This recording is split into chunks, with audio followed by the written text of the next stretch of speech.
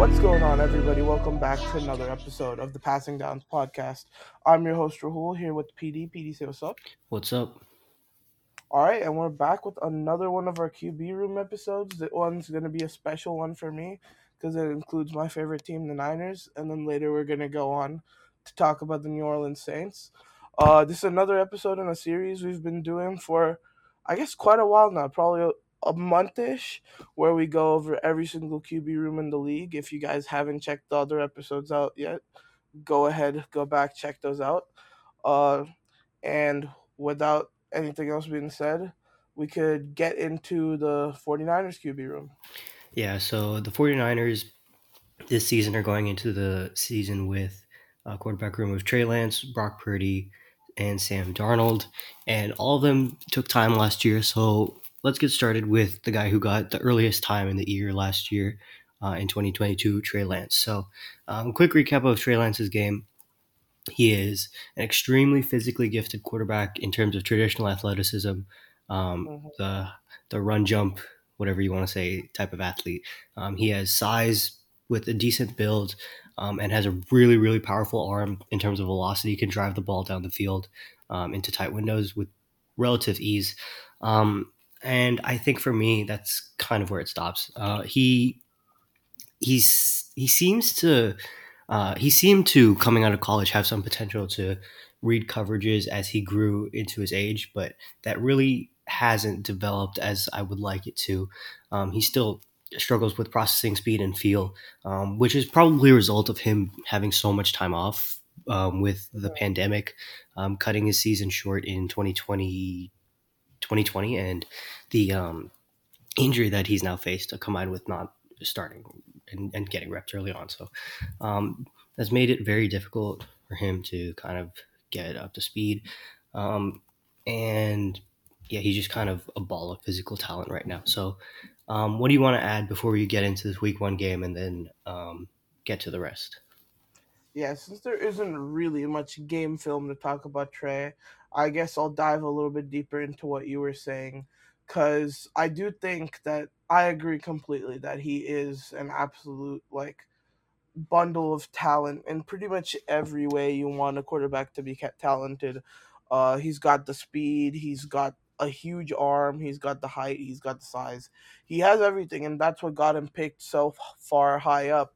And the problem is he's just kind of run into a bunch of unfortunate situations. I think, given where he was picked and what he was coming into the draft, had he gotten taken into a different situation, maybe we would see something different with him.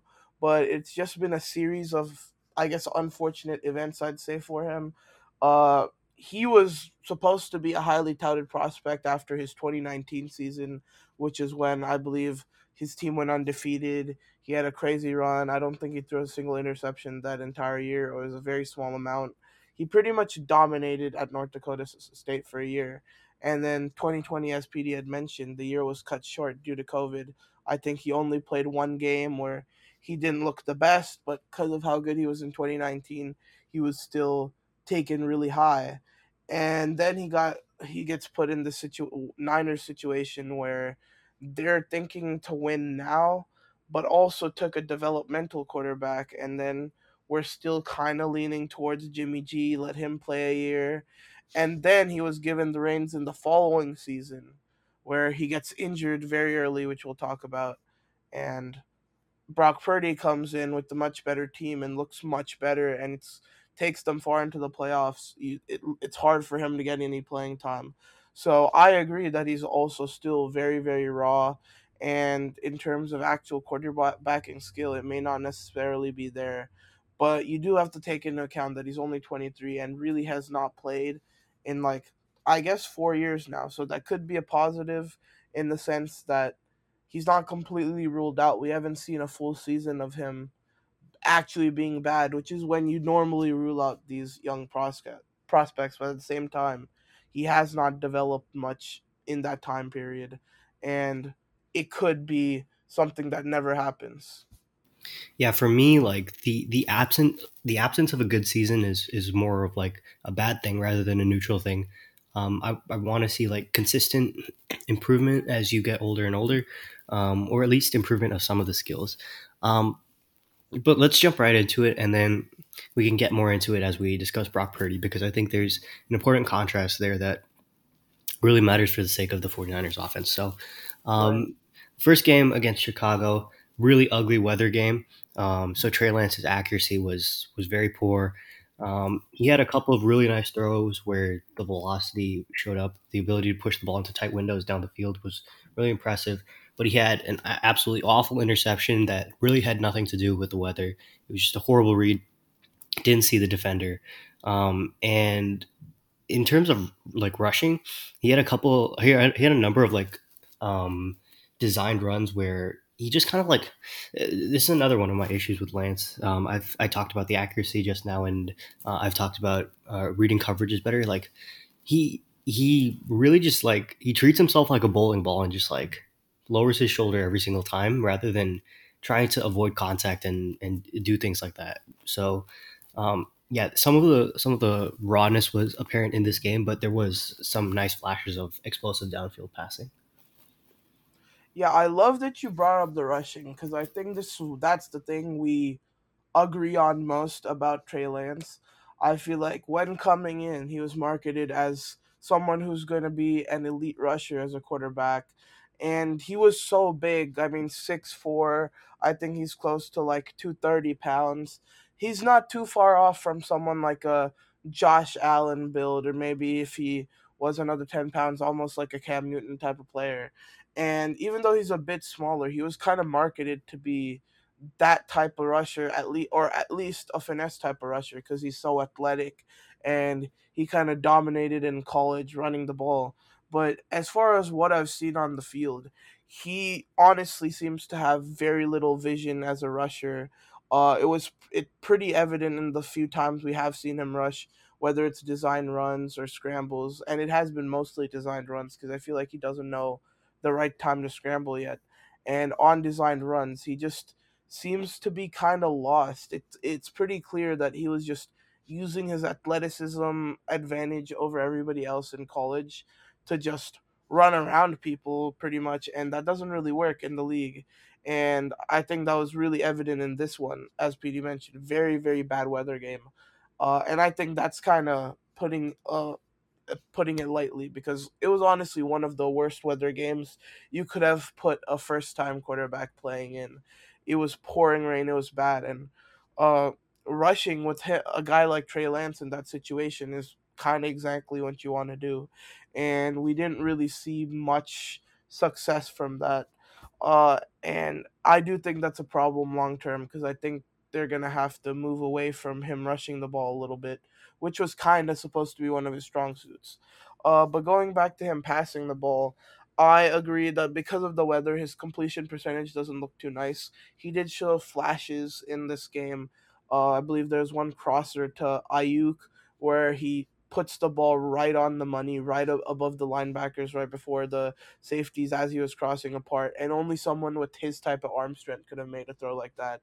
And there were a couple of throws I saw in this game where I was like, okay, this is where the Trey Lance potential comes in. However, that interception, as PD mentioned, was pretty terrible. Just him making a completely wrong read on a short throw made him look very raw. But overall, I think considering as a first game and in such terrible weather, it was kind of just a feel out sort of situation, but definitely not one of the best things you want to see coming in.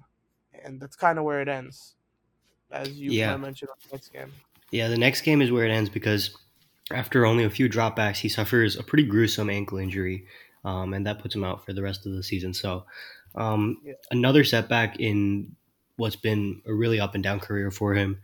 Hopefully, he can bounce back and have a strong career from this point onwards. Um, but at this Well, point, the actually, Niners. before we move on from the injury, I do want to mention that that injury also happened while he was rushing. And I think it did have to do with him feeling a bit like awkward and like him having weird movements while running the ball, which is a concern. I mean, both of us kind of just mentioned. And even though it is just a one off injury, and like I said, I hope he bounces back, it is something to look at for sure because I don't think that was just like a freak accident per se. I think it's a product of him being like a kind of tentative rusher. But go on, PD. Yeah, I'm not gonna call any injury a freak accident unless it's like a crazy non-contact injury where the turf just Hmm. fails the player. But so that's the end of Trey Lance's season. Hopefully, he can make a major comeback and put together a strong career from this point forward.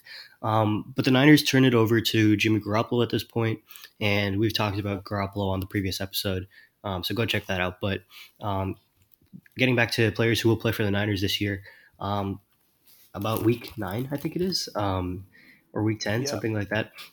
They insert Brock Purdy, and yeah, at this or week 13 it is where he gets his first volume starting opportunity. And from this point on, the Niners offense is just absolutely explodes. So kind of Rolling. yeah, kind of like let's talk about Brock Purdy's overall game to start. So he's definitely on the much smaller side as compared to Trey Lance, but he doesn't lack as much. He's not that much thinner than Trey Lance. Only sheds about 5 pounds from Lance to Purdy, even though he does give up 3 inches of height. So has much more of a dense build, and he kind of uses that when he's scrambling outside of the pocket.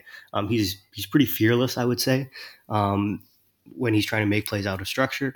And the big advantage that he gives over Trey Lance in the context of this offense is that his accuracy is actually reasonably okay compared to Trey Lance's accuracy Hmm. being pretty poor. And his timing also meets that threshold of being okay versus Trey Lance's not being at that level. So you see, there's a huge importance in fit, in my opinion, in a sport where you have 10 players on the field at the same time as you. And I think that Brock Purdy's fit in this offense is significantly better than Lance's because of his ability to just be accurate and deliver the football on time um, as compared to Lance. And it's also the reason why you can see a huge jump from Lance to Jimmy Garoppolo because he shares more traits with Brock Purdy. Like I said, with the timing and the accuracy, Yeah. it's a lot better than Lance, and that's a significantly better fit for this version of the Shanahan offense, which wants to operate on short throws, yards after catch, pushing the ball over the middle, that type of thing. So that's why I think the Niners offense exploded, and Purdy's synergy with the offense is a pretty important factor to me in the way he plays because the way that the Niners offense operates is kind of how I would like to operate a championship level offense. Maybe more Hmm. counters than Brock Purdy has at this point in his game because his out of structure playmaking, while it was good, it's in small sample and I'm not sure how much it'll hold up. But um, yeah, that's kind of why I like Brock Purdy a lot more than Trey Lance as a player. But let's get right into it with his first volume starting game. So this one's against Miami in Week 13, and we'll talk about the Tua side of this game in an upcoming episode. But Yeah. um, he was okay in this one, I think. Like he made a number of solid throws in the short and intermediate areas. And he did put the ball in harm's way twice, but the number of solid short and intermediate throws that he made in this one was good enough to make up for it and make it just kind of below average rather than a poor game that 2 turnover-worthy plays and the 3 sacks would suggest, in my opinion. To me, I was quite impressed with this game, and not because he was particularly good. Purdy was, but because of just the situation he was kind of thrown into and what he made do with. Obviously, this was a huge game for the Niners going up against a team like the Dolphins, who were also rolling at this point, and the Niners were also having a really good season. This was a big kind of statement game, and Purdy kind of had no expectation of playing, obviously, with the way Jimmy G was playing. He was playing kind of the best football of his career at this point. And Brock Purdy was obviously Mr. Irrelevant at the start of the year, wasn't really expected to play. And he was kind of just thrown in here in a big game. And he was able to, at this point, kind of just game manage without having too much expectations on him or whatnot. And he didn't throw the game away for the Niners, which is kind of exactly what he was expected to in this game, just come in and do what he needed to do. And he didn't really seem rattled. One of the things that I want to mention between the whole Purdy versus Lance thing is Purdy seems to have a really good feel for the game. Obviously, being a 4 year starter at Iowa State, when I saw him come in versus when I saw Lance come in, Purdy kind of just seemed more comfortable and more like a quarterback than NFL quarterback than Lance was. I think that has to do with the amount of experience and the amount of just time playing quarterback pretty much Purdy has had. I mean, he didn't have a shortened season. He didn't have any time missed necessarily. He just doesn't have the physical tools that a guy like Lance does. I think that kind of showed here. He was able to come in and make the simple passes, the simple plays, kind of run around and make those field plays every now and then where he just made a play out of nothing. And yeah, he did have an interception, which I did think was his fault. He took a bit too much pressure than my liking, but for someone who was kind of thrown in there with no game plan, I think he did a very, very good job. And he made a lot of big throws, and he was fitting it on the money to guys like McCaffrey, Debo, spreading the wealth as well. I think he ran the offense exactly how the Niners would have that day, even if Jimmy G was playing. And I think that's a huge positive sign for the year to come as well.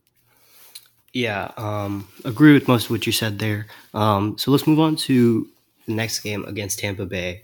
And Brock Purdy outplaying Tom Brady was not what I had in the cards. But that's exactly what happened. So he generated a couple of explosive plays down the field. Nothing too impressive. They were kind of schemed up for him, and he didn't throw perfect passes on him. But the number of short and intermediate throws that he made that were solid passes, combined with only one turnover-worthy play, I thought that leads to it being a pretty decent game from him again. And again, we kind of see like his ability to fit in the context of a high-level scheme. Really helping the Niners offense and adding to what's already there being good. So, yeah, appreciated his performance from Purdy. Yeah, I said in the previous week that I was impressed with Purdy purely for just coming in and keeping the Niners afloat.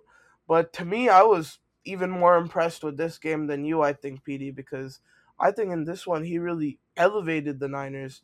I mean, this game was like you said, he outplayed Tom Brady, and this game was pretty much over at halftime because of the plays Purdy was making. I mean, accuracy wise, he was on point. He was Shanahan had kind of cooked up the perfect game plan for him, and he had plenty of people wide open, but he was hitting everybody in stride. He had a phenomenal pass at the end of halftime to Brandon Ayuk, where we had pretty much expected to just run the clock out, and then you see Purdy just launch one downfield to Ayuk, and I think that kind of ties into the fearlessness that PD was mentioning with Purdy earlier. Even though he doesn't necessarily have the physical gifts of probably most of other quarterbacks in the league, he's not afraid to just rip it downfield. And sometimes defenses just don't expect that. And he's able to take advantage of that. Even though his arm isn't the strongest, he's so accurate that, like, if it is a ball like maybe 20, 30 yards downfield, it might take a little longer to get there, but it will get there on the money. And I think we saw this pretty much all game. He wasn't asked to do a whole lot. I mean, this wasn't a huge volume passing game for him. As soon as the Niners kind of took the lead, they were running the clock out. This was a game that they were expected to win, and they're kind of just trying to get in and out. But Purdy pretty much executed the game plan to perfection, and that's what you want out of him in this offense. He wrapped up the game by halftime. There isn't much more I can ask out of him. Great game for him, in my opinion. Yeah, so let's move on to the next game. Which one? This one was a little bit rougher to me, mainly because the interceptable pass that he threw, the dropped interception, was really bad. Probably one of the worst plays that he made all year. Actually, probably the worst play that he made all year. Um, and he wasn't punished for it, so that's going to hurt him in my grading. And he didn't make very many impressive throws to me. Nothing really explosive down the field that he generated. But again, just solid short passing and intermediate areas of the field. Yeah, so not absolutely horrible, but I do think it was a little bit of a step back from the Tampa game. Yeah, I agree. I mean, the Tampa game was very impressive to me. And this wasn't necessarily blowing me out of the water, but still like we've been talking about with Purdy. I think he was doing exactly his job in executing the game plan for the most part and just doing what he needs to in this offense, which is getting the ball to his playmakers. I mean, we saw George Kittle have one of his best games of the year here because there's two times he was just wide open and Purdy got it to him in stride on the money. And George Kittle's one of the best players in the league out in the open field. And he made people miss and scored touchdowns like he does. And I think that's very, very important. And it comes back later in the season, too, because for whatever reason with Jimmy G, Kittle had kind of taken like stunted his growth a little bit because Kittle's best season came with guys like Nick Mullins and CJ Beathard. And then for whatever reason him and Jimmy G never got that synergy. And Purdy comes in and is just delivering it to him. And I think that's great for this offense because he's a massive weapon. And I agree with you with that mistake he made. I believe he kind of threw it right to the corner and got very lucky that it didn't end up in their hands. But other than that, I didn't really see much mistakes. I think he did a much better job at managing pressure this game as well. Granted, the Seahawks don't necessarily have the best front seven in the world. It was still very good, in my opinion, the way he was just getting rid of the ball. Still solid accuracy from me in this game. I'd say this was a above average performance given Purdy standards, probably an average overall, but definitely a positive look considering the situation. I mean, it was his third game starting as a seventh round pick against a playoff team. Yeah, and moving on to the next one. This one is probably his best game of the year in my opinion, against the Commanders. Just a number of excellent intermediate passes, and there's this awesome throw where he just launches it down the field to Kittle, drops it in the bucket for a touchdown. Yeah, just a really good job. Even though he had pretty low volume and took a few sacks there, I didn't think those were his fault. Just a very very complete game. The interception that he threw, I didn't think was on him either. Yeah, that's the reasoning for why I think it was his best game of the year. Yeah, I agree that that Kittle pass was absolutely beautiful. Put it on the money, and I don't know if I agree with you with this being the best game of his season, but it was definitely up there. Very, very impressive performance for me. He was once again very accurate in this one, and that seems to be a common theme with him. Once again, he got things going with George Kittle, which, like I said, is a good thing for the Niners offense and a great thing for him because given his skill set, I think Kittle is kind of the perfect fit for him. And there's no reason not to use a guy like that. I also think he started to get things going with Brandon Ayuk a little bit in this one, who's also someone who's a great route runner and gets open very, very quickly. And with someone like Purdy who wants to get the ball out very quick, I think that's a good combo there as well. And Ayuk is also another guy, along with pretty much everyone on this Niners team, who's a really good yards after catch guy. And I think Purdy just did a great job of that in this game, making sure his weapons, the guys that the Niners want to go consistently on offense, can get the ball in the open field and just make plays. I mean, he may not be the guy that will just attack you downfield every time, even though he has that done that a bunch so far. But he's probably not going to be doing that a whole lot long term. However, but if he can get it to them in the open field like this, I think he's got a good future. And the thing that impressed me most about this game is even though the Niners ran the ball a lot in this game, outside of one off very long touchdown to Ray McLeod, their run game was kind of shut down in this game. And they really did have to lean on Brock Purdy a little bit to make plays and kind of win them the game down the stretch. And he did do exactly that. So major props to him for this game. Yeah, and moving on to the next one against the Raiders, and again, a pretty solid game for him in this one. So he does put the ball in harm's way a couple of times, which is going to hurt, but no sacks, and he makes a number of very, very well thrown intermediate passes as well as an explosive play down the field. Yeah, just a very, very good game where he makes up for his errors with a number of positive plays, and I appreciated his aggression in this one very much. Man, this was such a weird game for me. When I had thought about Raiders Niners towards the end of the season like this, especially given where the Raiders won. I did not think a losing Raiders team who had just benched Derek Carr, starting Jarrett Stidham, versus Brock Purdy was going to be an overtime classic like this. So, first of all, super weird that that happened in the first place.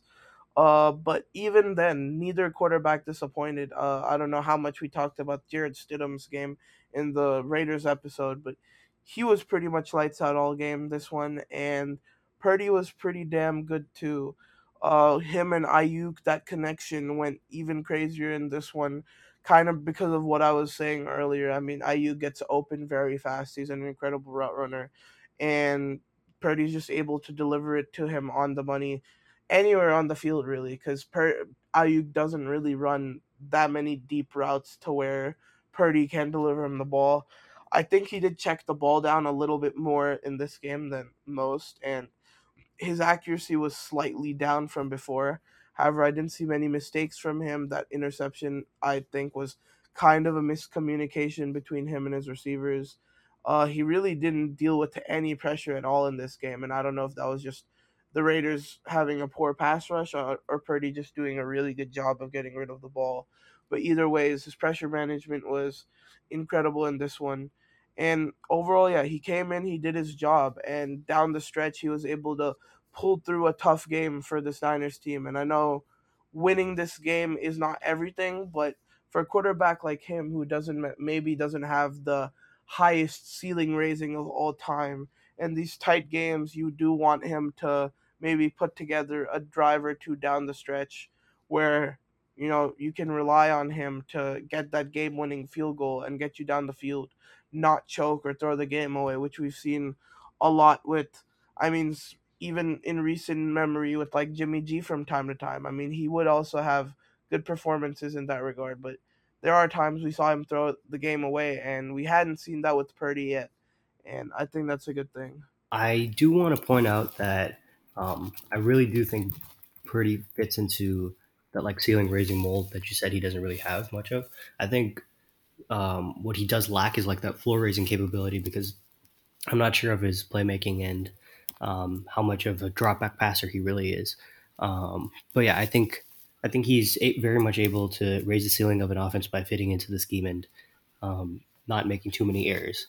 Um, Oh, but my bad. That's kind of what I meant. I misspoke on my words yeah, again, yeah, but yeah, thank you for it's fine. clarifying. Okay, so let's move on to the final game of the regular season, where against Arizona, this is just an absolute cakewalk. The Cardinals really have no chance, and the Niners just kind of walked all over them. Purdy didn't really have to do much. Did take 4 sacks on 10 of his pressured attempts, so could have definitely improved there. But besides, like the Cardinals really had no chance at all. So very easy game for him. Yeah, there's really not much more I can say there. I mean, the Cardinals had given up at this point. They were playing David Blau and Trace McSorley at quarterback. I mean, there's not much you can do there. And the Niners were obviously headed to the playoffs. This was just another win. They're going to tag along as they went. And the Niners did rush the ball a lot of times with a lot of different people in this one. I think McCaffrey really just played the first half and then they just ran the ball out the rest of the way. And Purdy was kind of just making throws in spots where he needed to. And in that, he was accurate. He did throw 3 touchdowns, none of which were particularly impressive touchdown passes, but he was accurate overall, didn't make any mistakes. I do agree that he took a bit too much pressure in this one, but I think that was just a product of the game being a little weird. Some of those sacks for him just like running around and falling over because he was trying to do a bit too much because they were up big and he could kind of do whatever he wanted to. This game never really felt like it was out of reach for the Niners to win easily. So I think that was kind of the product of why Purdy's game looks like that. But overall, average to above average performance, I'd say. So and a good performance to have as you get into the playoffs, which we'll get into right now. Yeah, so the playoffs were where Purdy really solidified himself for me as a very solid quarterback. So against Seattle in the wild card game, not very many errors. only took one sack and made an explosive play down the field. He was missing some throws, but I think that we can kind of chalk that up to just having an off day. Um, does impact his day, but not really much to take away from that moving forward. And I think that the explosive play that he did make down the field was extremely impressive. One of the more impressive throws that I think any quarterback has made this season. Just incredible throw. Um, and he was very aggressive pushing the ball down the field in this one. So, yeah, I appreciated his play style. And this was this kind of game where, like, I really saw kind of some adaptability from Purdy because against a weak secondary where the Niners' offense is going to have a number of advantages, he really pushed his foot on the gas pedal, and the Niners' offense was strong as a result. Yeah, I think this game was where that ceiling raising stuff that you were talking about earlier really came into play because a team like the Seahawks, even though they aren't as talented as this Niners team, they always play the Niners tough, even in this season's games in the regular season, purely because it's a divisional matchup and they just kind of have each other's number in that sense. That's just how these games go. And normally, when you have a guy like Jimmy G and you just see him make a play here and there that just puts the Seahawks back in the game. I mean, they normally in that first it's normally kind of like that first half we saw in this game where the Seahawks and Niners keep it close and then the second half the Seahawks kind of keep chipping away and then just take the lead at the end because the Niners have made so many mistakes. And in this one Purdy did a great job of keeping the foot on the gas and just making sure the Seattle team was done.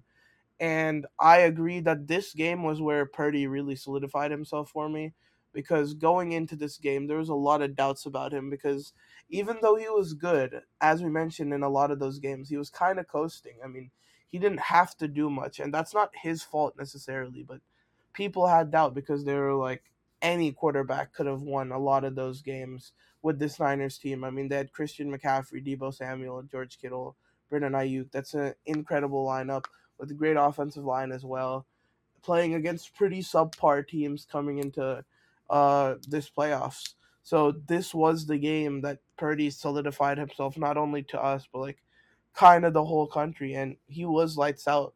I think the throw that you were talking about that was super impressive. I believe it was in this game towards the end of the fourth quarter. We saw him kind of run around, avoid pressure, roll out right, and he threw an absolute dime to Brandon Ayuk in the back corner of the end zone, which was dropped. And I think that was one of the best throws of the year as well. I can't believe it was dropped. And another thing that was impressive to me was that Debo Samuel 74-yard touchdown. And granted, that was a mostly Debo Samuel thing, but it kind of showed the vision of what Purdy can do in this offense because even though it was a relatively easy pass, it was maybe 15 yards downfield on like a crosser type of play. Purdy puts it right on the money, right to Debo where he would want it, so that he can kind of grab it and assess the field and just make a break and go. And that's normally Debo would maybe have to make an adjustment on the catch because the pass was a little inaccurate here or there and wouldn't get the opportunity to make that big play. But because Purdy had put it on the money, Debo was able to do that, and I think that's a good sign for this offense. Very very impressive game for Purdy for sure. All right, and moving on to the next one, which is against a really tough defense in Dallas, and this is the one where I thought he looked a little less good. Um, Now, the Niners' offense is still incredibly good, so it's going to be tough to really be bad unless you're just chucking the ball to the defense. And Purdy's not one to do that, so kind of average is kind of the lowest he can go. But in this one, he wasn't really asked to do too much. He made one explosive play down. I thought his rushing was a little bit lacking. Made a couple of boneheaded plays as a rusher, and then the couple of sacks that he took, not really his fault in my opinion. Just under a lot of pressure. And this is kind of the question that I was asking: like, can his playmaking overcome that kind of pressure? That's really the last part, the last piece that Purdy has to answer for me for him to be like a really good quarterback. But yeah, I thought he played kind of okayish in this one, despite a couple of mistakes that he made. Yeah, this game was an interesting one to me, and I wish we got to see a full game of Purdy in the Eagles game because we would have seen even more of this. But I think this game was a clear example of Kyle Shanahan and the Niners in general not fully trusting Brock Purdy because I don't think they gave him the keys to the offense quite like they did in the last game and the rest of the season. This Cowboys defense obviously was one of the best in the league this year. A very, very good unit. And I don't think the Niners quite trusted Brock Purdy to attack this team like they did in the other games. They had this game felt a lot more like the 2019 run where Jimmy G had gotten injured and the Niners kind of just ran the ball and threw it in spots where they needed to because they didn't trust their quarterbacking. It was very, very simple conservative offense. And granted, I do think Purdy gave them a little bit of reason to do that. I think early on they did give him a little bit more freedom to throw the ball, and we saw a lot of missed throws, a lot of inaccurate passes um, that he sailed. I think there was one time where he uh, that is where the thing kind of flipped, but overall, uh, he didn't throw the game away for the Niners, which is exactly what you want out of a guy like him, uh, as you had mentioned. So this performance didn't particularly blow me out of the water, but he definitely did enough to win a very important game, which is it's exactly what the Niners want out of Purdy. Yeah, for sure. And quickly touching on the Eagles game, he gets through a few passes, five dropbacks before he gets injured. Um, and yeah, that is the end of his season. And it does call into question his ability to come back off that injury early in the season, at the very least. His rhythm might be a little bit out of whack towards the early part of the season, and we're not really 100% sure yet if he'll be the starter at training camp. So we'll see how that goes with the injury situation, but hoping for the best. Um, Also, major props to Brock Purdy because he did come back in that game and even threw a screen pass with a torn UCL or whatever the injury was. And he came back and did play quarterback in that game for a significant amount of time with that injury. So, major props to him for even doing that because that does take a lot of toughness. yeah, And it may have set his injury back a little bit, which is unfortunate. But yeah, it shows a lot about his character. yeah, big moment of toughness for him in that one. Um, All right, that'll wrap up our Brock Purdy segment for this episode. So let's move on to the last guy in the Niners quarterback room, and that's Sam Darnold. And Darnold Let's go. might be able to get some snaps if the Purdy injury goes kind of south. So we'll kind of see, but maybe you can touch on what Darnold is as a player since I've gone first on these first couple guys and what you think of him in his overall game. Yeah, for sure. So Sam Darnold, I think at this point we kind of know what to expect out of him. Obviously, started his career with the Jets, had not a great stint there. Got sent off to Carolina, where people are hoping he could maybe get a fresh start. A lot of people are thinking maybe it's the Jets' offense not necessarily being too good, and we saw in Carolina that it was definitely him.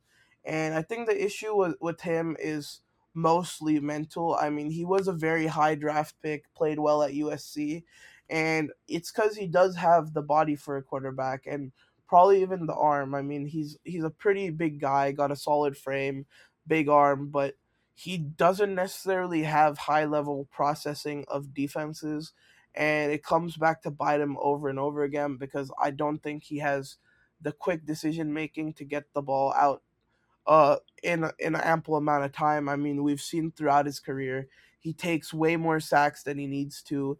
He seems like he's always under pressure and a little bit uncomfortable in the pocket.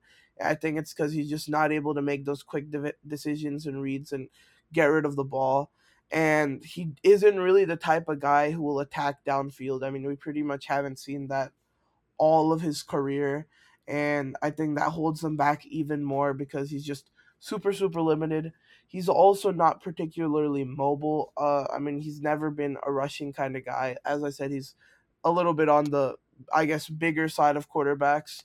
So he's and not super athletic, but he is somebody that can uh come in and I guess for the Niners be a veteran guy who can at least play solidly. I mean, we've seen him be a starter for many, many years, and I think he's a good guy to have in this unit, which is relatively inexperienced in terms of NFL play and in terms of Trey Lance, just quarterback playing in general. I think it's good to have a veteran presence there. However, and I don't know if this is too early to touch on this. As I said, we do know what we have out of a guy like Sam Darnold. We've seen him so many years in the NFL, both in New York and Carolina. And at his age, I think it's a little silly to play him over a guy like, I guess, Trey Lance, because with Trey Lance, we really don't know what to expect. He's only 23.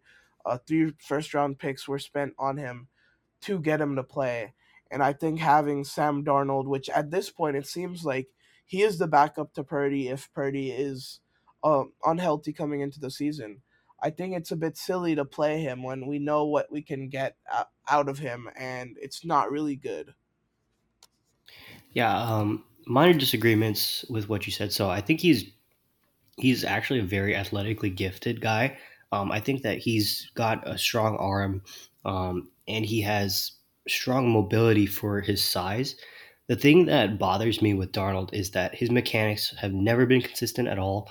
And I think what you mentioned Absolutely. with the ability to push the ball down the field, so he has the quote unquote arm talent to do it, but some of his soft Mhm. athleticism, like his ball control and his touch, they kind of suffer immensely from his mechanical inconsistency, and it's why he's never been a strong accuracy type of guy.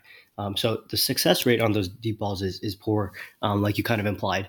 But I don't think it's Right. necessarily for a lack of trying, and maybe you want to let that bleed into his ability to process as well, because you can definitely see moments where he's being way too aggressive and pushing the ball into harm's way where he really shouldn't. Um, so those are kind of the disagreements that I had, but I think we do agree that he's very unrefined and has potential as an athlete, but has a long way to go in terms of his consistency and processing and stuff like that. Right. So let's jump right into his Week 12 game against Denver. And this first game, I think, was his best game of the season, despite the fact that he had a pretty ugly fumble. He made some really, really nice throws to DJ Moore, pushing the ball down the field aggressively. Didn't take any sacks. So, um, explosive play generation, a big time key for him in this one. And he played a really strong game in this one for me. Yeah, to me, this game was also probably one of his best games of the year, and I think it had to do with the fact that Carolina was switching quarterbacks and teams just, or I guess the Broncos in particular, just did not expect Sam Darnold to come out there. And because of that element of surprise, I mean, we see it with plenty of quarterbacks. Just now with Jared Stidham, we talked about how he had an incredible game against the Niners and he fell off the rest of that season. And I think that's what we saw here out of Darnold. But with that being said, I will give him his props for this one. The run game was incredible for the Panthers, and Darnold did a good job of kind of playing off that. Like PD mentioned, his connection with DJ Moore was pretty good today. He didn't really take any pressure at all, which is very, very impressive coming out of a game where you're playing the Denver Broncos, who are one of the best defensive teams in the league with a very solid pass rush for sure. So props to him for that. And he was able to take care of business. He was asked to come in and kind of be a little spark for this Carolina offense, which was very much struggling at this point in the year, and he did exactly that in this one. So props to him. All right, moving on to the next one against Seattle. Yeah, this one was pretty rough. Just some very, very bad moments of accuracy issues. And a couple of sacks that he did take were his fault, in my opinion. Holding the ball in this one didn't really work out very well for him as it did last time that he played. And yeah, the results for him specifically in terms of um, playing on kind of the edge, were not as good as the last game for sure. Despite the fact that they ended up winning this game, I really don't think it was because of Sam Darnold. Yeah, I agree pretty much with everything you said there. I think the biggest thing to look at this game was, I think it's ridiculous when a team has to rush the ball 46 times. And granted, the Panthers did have a lot of success doing it in this game, but when you're rushing the ball nearly 50 times in 2023, there's definitely something wrong with your quarterback.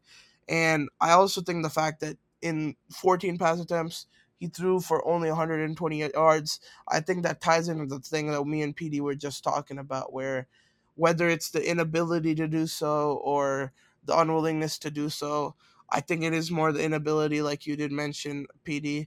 He did not even once try to throw the ball downfield. And granted, this is a very good Seattle secondary, probably one of the better young secondaries in the league. So, and with the lack of receiving talent Carolina has, I'm sure it was tough to do so.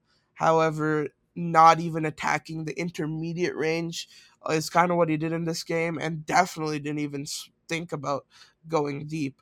I think that limited this offense a lot. It was a lot of just short throws, maybe even screens to guys like Laviska Shenault. He was checking the ball off a lot. I think he was just kind of throwing it to whoever was open, maybe 1 or 2 yards downfield, to kind of just get rid of the ball. And he didn't nearly work off the running game like he was last game. The play action was nowhere near as successful as it was in this game. I'm honestly very, very surprised that the Panthers did come away with this one the way Sam Darnold played. I think it was a lot of mistakes that the Seahawks made that the Panthers ended up taking advantage of, but pretty below average performance in my opinion here.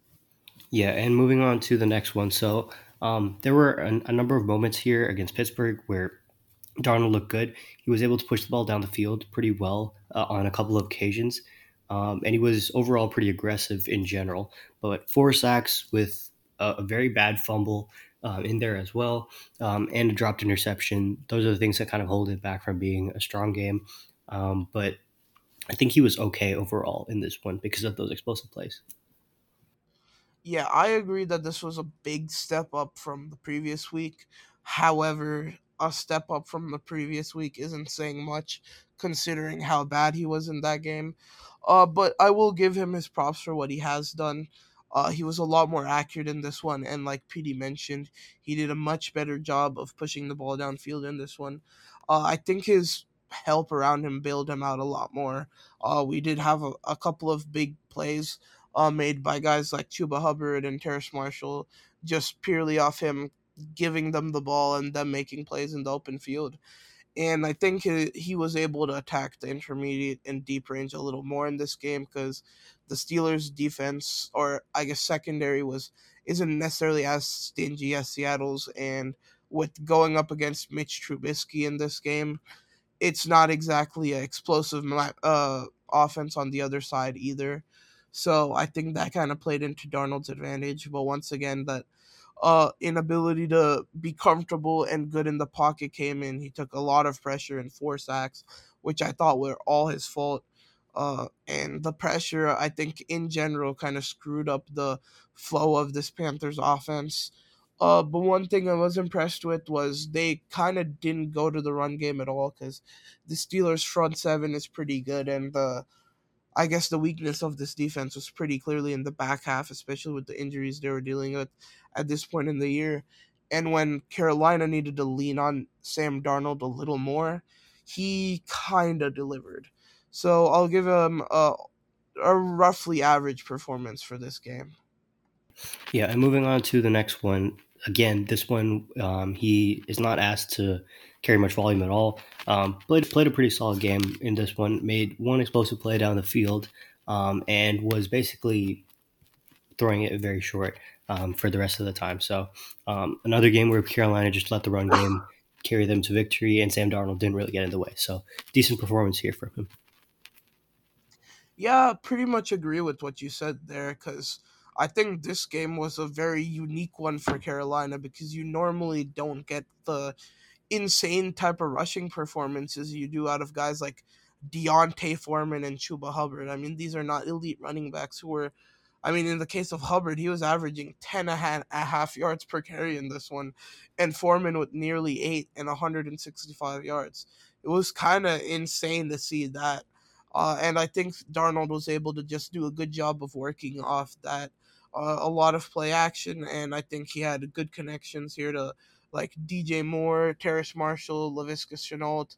He did have one touchdown, which I did think was a pretty impressive pass down the field, or not too far down the field, but he did kind of fit it into DJ Moore in a tight window. And overall, I think this was probably one of his better performances in the year, purely because he was accurate, he did his job, he executed whatever offense the Panthers had cooked up in this game to perfection, really, because everyone had a good performance here. This was kind of eye opening for me, actually. And I wish it did continue this way, but it certainly does not. Yeah, speaking of continuing this way, so the next game is pretty strong evidence for why Sam Darnold is not a long term starter. We've gone over why he's not the strongest ceiling raiser because of the accuracy and decision making concerns. And when he's asked to really carry the load on offense, his decision making and stuff really starts to show up. So in this game, he puts the ball in harm's way 2 times, one dropped interception, one actual interception, along with a really bad fumble. So 3 turnover worthy plays there. And then he also has a couple of accuracy issues and a couple of sacks where I thought both of them were on him. And despite the fact that he makes some explosive plays down the field, I didn't think it was enough with how ugly those turnover worthy plays were. So, yeah, just not giving his team enough of a chance to win. And I think he could have definitely played better. Yeah, I agree. This was kind of the start of the fall of Darnold back into, what he normally is, what we normally expect out of him. And I think he got lucky that they had a string, or I guess not even a string, two back to back games where the defense wasn't particularly good, especially that Lions game. I believe the Lions were one of the worst defenses in the league last year. And Darnold was definitely able to cook something up against that. But this Bucks team was not good, but I guess they were a playoff team, and they definitely were able to put up a much better front against Darnold. I felt like he was under pressure a lot more in this game, and he does take a couple of sacks, which is a little bit worse than what he was doing before. I agree with those turnover worthy plays. Both the interception and fumble were pretty bad, and the drop pick was also something that I thought the Panthers had 100% turned the ball over, and the fact that it was dropped was kind of wild. His accuracy drops also in this game compared to the last few, which is another negative. And I think this is kind of just an example of Carolina's rushing attack wasn't absolutely incredible this week like it was the previous weeks. And Darnold simply just isn't able to carry the load of an offense and be a volume passer and just drop back every play and I guess throw this team to a successful offense. And he fell off pretty bad in that second half. He did have one good drive with ending with a pretty solid touchdown pass to Tommy Tremble, but I thought he was a lot better in that first half, and then the second half he just kind of skyrocketed down and was pretty terrible. Pretty much all of the passing yards you see in this one, I feel like came in that first half where he was actually keeping up with the Bucks here, and I think the second half they made a couple of adjustments. They realized Darnold's really only able to do a couple of things because he once again didn't really push the ball downfield in this one. And once they made that adjustments, we saw what the Sam Darnold we know and love to this point. So tough performance, and it only gets worse from here. There's really no point talking about the next game against the Saints. This is one of the worst quarterbacking performances I saw all year. He had nothing, like barely anything good at all. Just disaster after disaster. Accuracy was horrible. Decision making horrible. Just nothing here that you could really take home about it and be like, yeah, this was good performance. Just nothing there at all. Yeah, this game in particular was the one that you really need to look at to realize why Sam Darnold is not only franchise quarterback but even starter in the league anymore. This reason is why, because no starter in the league is having a performance like this. And a couple of episodes ago, we talked about like Malik Willis in the Titans episode. This was a Malik Willis 2022 esque performance right here. I mean, his accuracy was terrible. He was throwing the ball in harm's way left and right. Fumbled as well in this one, which I didn't even catch at first. And then when PD mentioned it, I was like, man, this was a very, very rough performance. I mean, his QB rating was 2.8.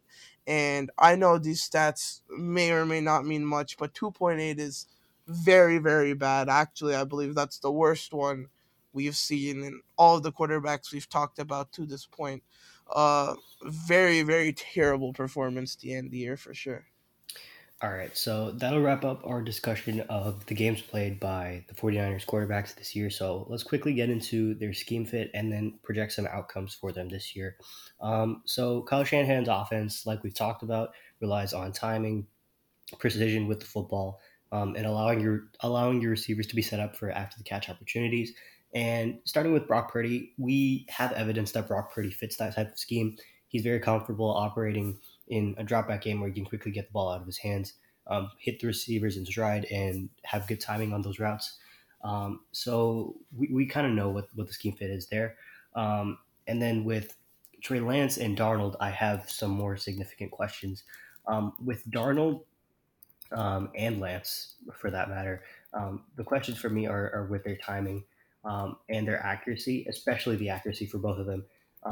They really, really need a lot of help or a lot of work this offseason on their mechanical consistency, both in the upper and lower half especially for Darnold, where they really need to work on that if they want to have something resembling decent accuracy, and then maybe the Niners offense will be operating at a strong level.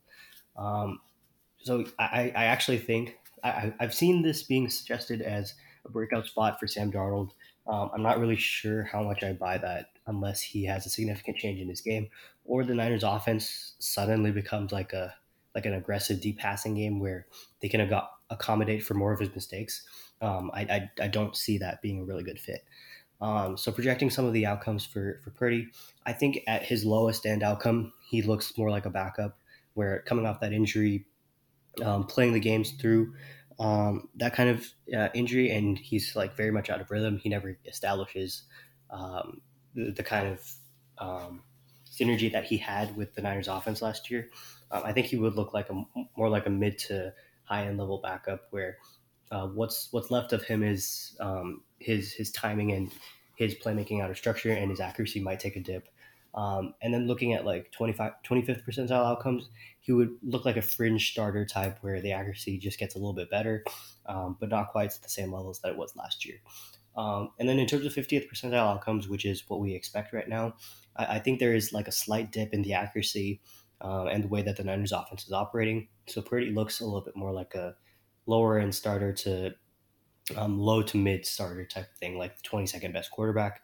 But the high end outcomes here are extremely good, and that's why he's kind of ended up ranked higher than the median outcome that I was suggesting here. So the 75th percentile outcome, I think he looks like a mid to solid starter, where his athleticism and upper body mechanics are completely fine coming off the injury, and he looks to show some sort of consistency relative to even what he had last year. And at the 100th percentile outcome, the Niners offense is totally operating at the level that it did last year, with the offensive line changes being positive in nature, them all developing properly, and Brock Purdy kind of look like a strong starter type, and it is very best outcomes in my opinion. Yeah, this is going to be the most interesting part of this episode, I think, because I think me and PD have a couple of things that we're gonna, I guess, disagree on going into this. But for Purdy, I don't think we disagree a whole lot because I agree that his fit with the team is very, very good. I think his skill set is very similar to Jimmy G's, and it mirrors it a lot. But I think what Jimmy G lacked a little bit is, well, where Purdy is a little bit better, just enough for him to be a good fit in this team. one thing that Jimmy G struggled with a lot was, kind of throwing the Niners out of games because he was very, very mistake prone. And that's something that Purdy has so far shown that he's a little bit better at. And another thing is, after all the injuries that Jimmy G had dealt with, his athleticism had dipped a lot. He wasn't a very mobile quarterback. And I think when you have so many playmakers like Christian McCaffrey, Debo Samuel, George Kittle, you kind of do want to have a quarterback that can get out of the pocket, run around, and get the ball to them in open space in a kind of a scramble drill sort of situation. I think that is where the Niners are the most dangerous, and you really don't see it too much. And you saw it a little bit with Brock Purdy. And I think if he can explore more of that, that would be really, really good for his game. But yeah, I think this is a very good fit for him. Guys like Christian McCaffrey really fit what Brock Purdy wants, because he can really just dump it off to him whenever he's really trying to get rid of the ball as soon as possible. And McCaffrey seems to be open pretty much every route he goes out on. So I think that's a great fit. And then you still have power backs like an Elijah Mitchell or Jordan Mason to give Purdy a break and just run the ball up the middle. I also think the receiver core right now fits Purdy's game. uh, a lot of guys who just get open quickly, speed guys that can stretch the field a little bit, in like Ray McLeod and Danny Gray, in case he does try to take that deep shot. But the stars definitely of this receiver core, and even you could throw George Kittle in there, definitely fit the mold of a guy like Brock Purdy, who he's trying to over the middle hit you with slants, in cutting routes, maybe even like streaks down the middle of the field sort of thing. That's definitely where he's best. And he's also a smaller guy, you could say, not necessarily weight wise, but height wise. So you do kind of want to surround him with a solid offensive line.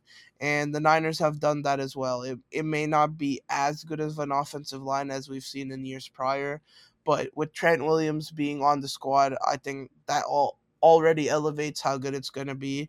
And they do have a lot of young talent around him as well. So I think the fit for Purdy in this offense is very, very good. Uh, and in terms of where I see him ranking, in quarterback play, I think his median level outcome will be an average quarterback.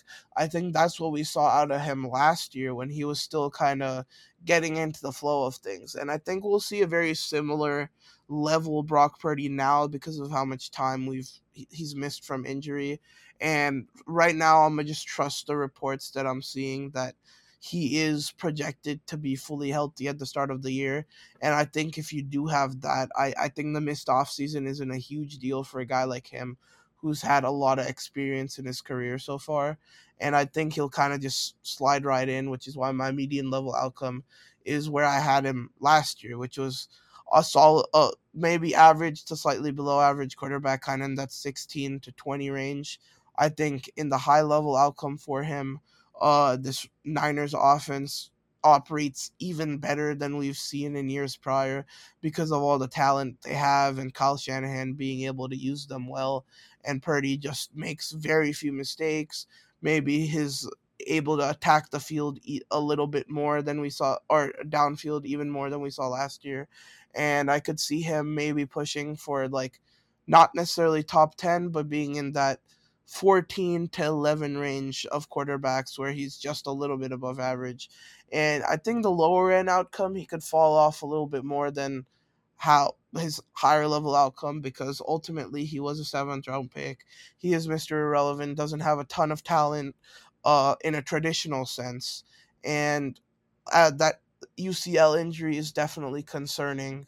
If the injury holds him back a bit, or maybe he suffers a little bit of a sophomore slump, I could see him fall to some of the bottom levels of quarterbacking, maybe in the low 20s. But I think that outcome is very, very unlikely. Yeah, and quickly touching on the backup quarterbacks in uh, Darnold and Lance. Yep. Their outcomes, I think, are restricted in the backup range. If they perform well, I think high end backup type of thing. But if they perform poorly, like fringe third stringer type of thing. With both of them being like mid level backups in their median. But for Lance, I think it's slightly lower than Darnold because of the severe injury that he's coming off of, and the chemistry that he needs to reestablish with the starters after having a severe injury like that. And mainly, the biggest concern with that is that his rushing is supposed to be a bigger part of his value, and having a severe lower body injury like that is probably going to hurt that. Yeah, and I guess this is my opportunity to get into the fit of, well, Darnold and, well, mainly Lance, because I think that's where I disagree most with you. And the reason I disagree most with the fit with Lance is because of the way I think the Niners were building the team before Brock Purdy came along. When at first glance I thought that Christian McCaffrey trade was a little bit weird, considering how much assets we gave up and how we already had a lot of talent, a lot of success in the running game. I didn't really see why we needed Christian McCaffrey, but then when he did play, we saw him kind of put this offense over the top. But at that time, Brock Purdy was not playing. We didn't really know what that he was going to be what he was. And I think that at that point, the expectation was still that Trey Lance was going to come in next year and take over this offense. And I think that Christian McCaffrey trade was made purely for Trey Lance, and I think he is a great fit. I think we saw not only in Lance's rookie year and a little bit when he spotted in backup positions, but also his second year. He isn't a good rusher, and I think they had thought that, like, Trey Lance and Elijah Mitchell were going to be able to be the rushing duo of this team because of how good Trey Lance was as a rusher. But I think this Christian McCaffrey trade kind of takes the pressure off of Trey Lance to be a rusher, because McCaffrey is someone who can be a three down back. You could give it to him in really any situation, and he will be able to get positive yardage. And I think that's why they got a guy like Christian McCaffrey, who's an elite rusher, to allow Trey Lance to just pass the football and not have to worry about the rushing side, which he clearly can't do.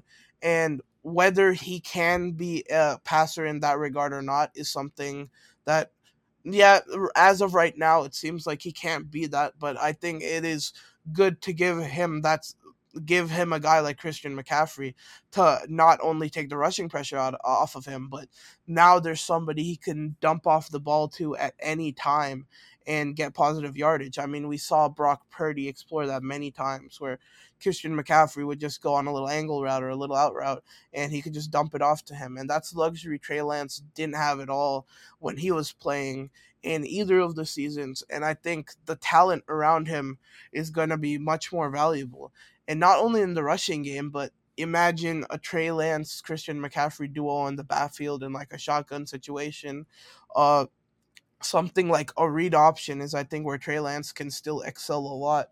Uh, Not necessarily QB design runs, because I don't think he can run the ball on QB designs without getting injured, but on something like a read option where it's not necessarily the case that he's going to run the ball. I think Trey Lance still has the athleticism to get the corner on a defense and just burn teams. And if teams have to account for that too, then you're not looking at Christian McCaffrey anymore, and then he's going to burn you up the middle. So I think the rushing attack, and that doesn't even go into guys like Elijah Mitchell and Jordan Mason, who I also think are great fits with Trey Lance in that regard. So I think the running back room is a perfect fit for him. And I think another guy who is a great fit for him is George Kittle. Me and PD have talked about Lance before and what would be a good fit for him offensively. And PD said, oh, he would probably excel more in a more vertical offense where you have a lot of receivers that are big going downfield, so where he can just throw the ball downfield a lot and kind of not have to deal with all the quick passes and just short throws that the Niners offense has to deal with. And I think George Kittle is good in that regard, because that's exactly how they used him with Brock Purdy. I mean, he was going downfield kind of up the middle pretty much that entire stint, and Purdy was able to hit him downfield or maybe on like a crossing type of route where Kittle's just like 15, 20 yards downfield. I think Lance and Kittle, especially with Kittle being a huge target, is going to be a very good fit together. Uh, the place where I do agree with you though, where I think that they necessarily don't have the best fit for Lance, is the wide receiver room, because both Debo and Brandon Ayuk are guys that are shifty. Uh, One in Brandon Ayuk, he's a great route runner, and then in Debo Samuel, he's just someone you can dump it off to, and he's going to be able to break tackles and make a play because he's so good at yards after the catch. But in both situations, there are guys that need the ball kind of quickly after the snap, and that's not really something Trey Lance is good at. The basic mechanical throws, 3 5 step drop, hit him on a quick slant. I don't know if Trey Lance can do that next year or maybe even ever do that. And I think that's definitely a trouble when your two franchise receivers are those type of players. But when they brought in Ray McLeod and Danny Gray last year, who are guys who can kind of take the top off the defense downfield, I think those guys were brought in for Trey Lance to be able to throw downfield. However, the fact that those guys are not the main focus of this offense, and the guys that are in the receiver room, I think is definitely a weird fit for Lance. And with that being said, I'll go into where I think his outcomes for this season will be. I think in terms of his median level outcome, I'm probably higher than most, including PD, because I do think there is a solid quarterback there. However, given his career so far, I also think that where he is extremely volatile, and a lot of these other young quarterbacks we've talked about, his like positioning is very all over the place for me. So I think his median level outcome, he'll be a high level backup. I still think he has the talent to be on the level of some of the best backups in the league uh, at base value. And like I was saying earlier, I think it's ridiculous that Sam Darnold is supposed to be over him right now. But lower level outcome, I could see him falling all the way to being a low level backup player because as we mentioned, he really has not shown much, and he's super raw at this time. And there is a chance that he doesn't fit into this offense well at all. And if we see more of what we saw in years prior with them, I think in year three, it's about time where you say, okay, Trey Lance is just simply not good enough to be an NFL level starter. And at that point, to me, he would be either a mid level to low level backup. And in the high level outcome, I could see things come together for him. This offense around him is obviously very good. And if he makes a lot of strides in his mechanics, he definitely has the talent to bring this team together and make this, one of the best offenses in the league. And I could see him being like a kind of where I have Brock Purdy's median level outcome, which is a average to below average starter. And then getting into Darnold real quick, I don't really think he fits in well with this offense in general. However, I don't really know what offense would fit for a guy like Sam Darnold. Uh, I think this is probably the best situation he could be in because of how much talent he has around him. He could kind of do what he did last year with the Panthers, which is just dump it off to his talent and hope for the best. And I think it'll work out a lot better here than it would in, well, pretty much every other team in the league. Uh, However, I'm pretty low on him in terms of where I see him. I think at this point, in his career, we know he's like a mid-level backup type of talent. So that is where I have his median level outcome. If this offense really carries him and he plays well in the system, I could see him being a higher end backup, maybe somewhere in the 35 to 40 range. And then if he somehow makes this team worse despite all the talent in the low level range, he could be I guess a little bit lower level backup. Yeah, that all makes sense to me. Um, it's interesting with Kittle because I've only seen him be maximized when Jimmy G was on the field. So I know he has the physical capability to be a vertical guy, but one of those Mhm. more like see it to believe it type of things. But yeah, that's an interesting thought where Kittle could be Yeah. the focal point of the offense again. But yeah, let's move on to our next team, which is the New Orleans Saints. And this one's not going to be very fun to talk about, but we do have to do it with Derek Carr. Yeah, last year for Carr was a rough season. So let's quickly go over Carr's game a little bit. He's been he's kind of a mechanically inconsistent type of quarterback, especially with his footwork. And it can lead, but he has like incredibly good touch and ball control. So those are positive skills that I really like for him, and those can lead to really really strong stretches of accuracy where he's mechanically consistent.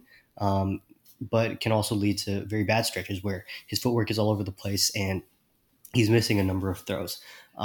One area that's always bothered me with Carr is his behind the line of scrimmage feel has been really poor to me for a long time. He kind of bails from the pocket early when he doesn't need to, and is not good at kind of creating behind the line of scrimmage when pressure arrives. He's not really a kind of guy who steps up aggressively in the pocket either. Just kind of dilly dallies a lot behind the line of scrimmage and doesn't really make anything out of it quite often.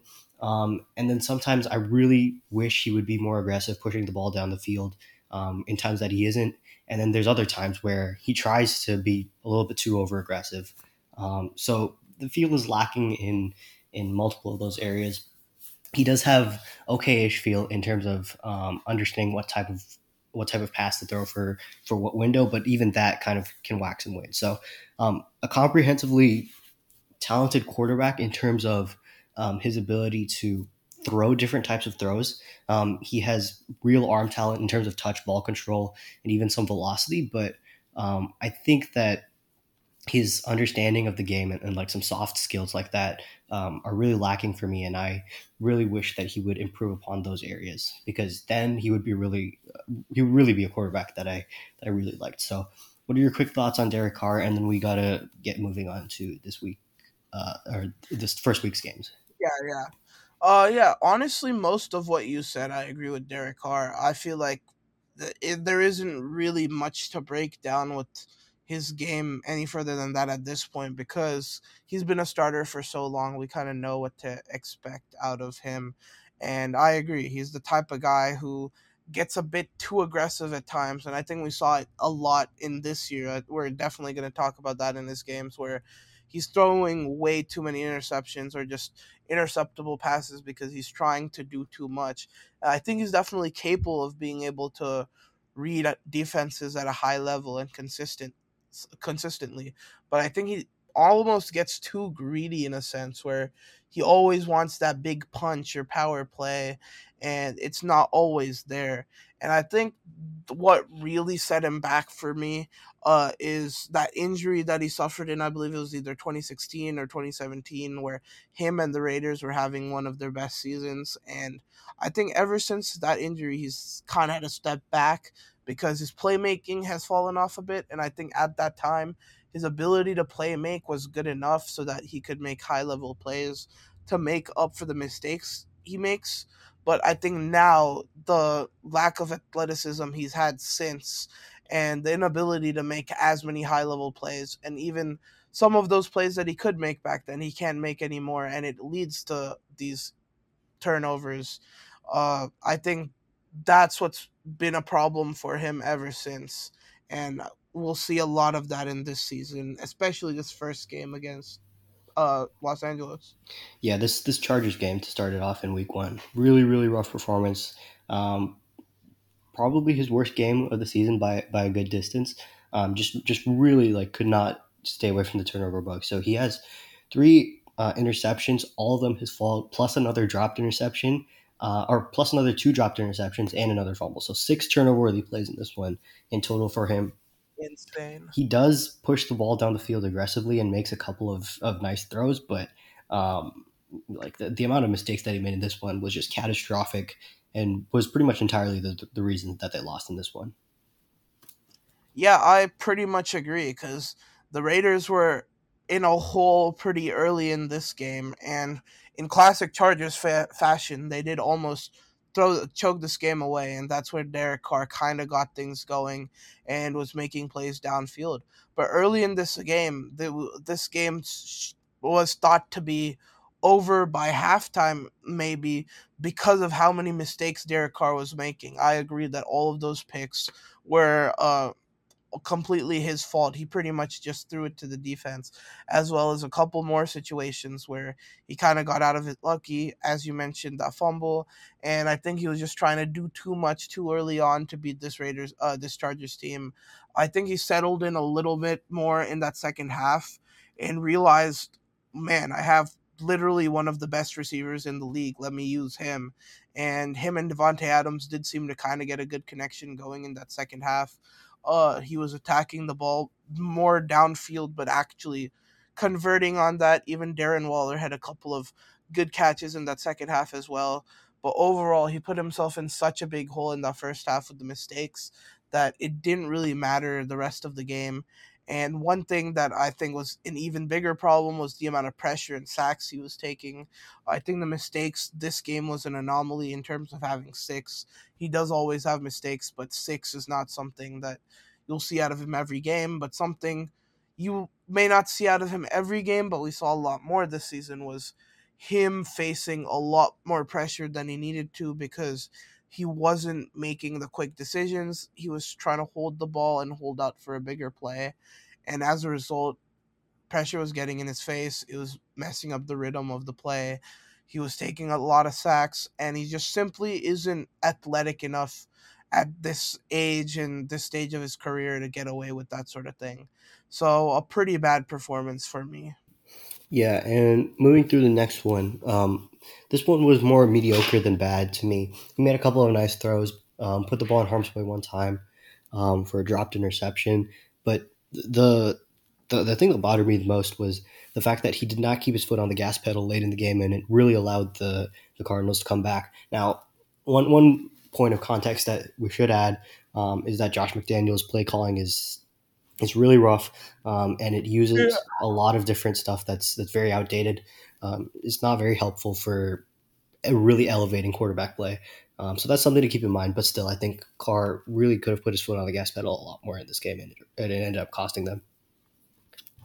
Yeah, I 100% agree with the play calling bit, but I also agree that this was definitely another tale of two halves sort of game with Derek Carr, where he almost had a reverse of the previous game, where he came out lights out, kind of how he ended the game in that Chargers game.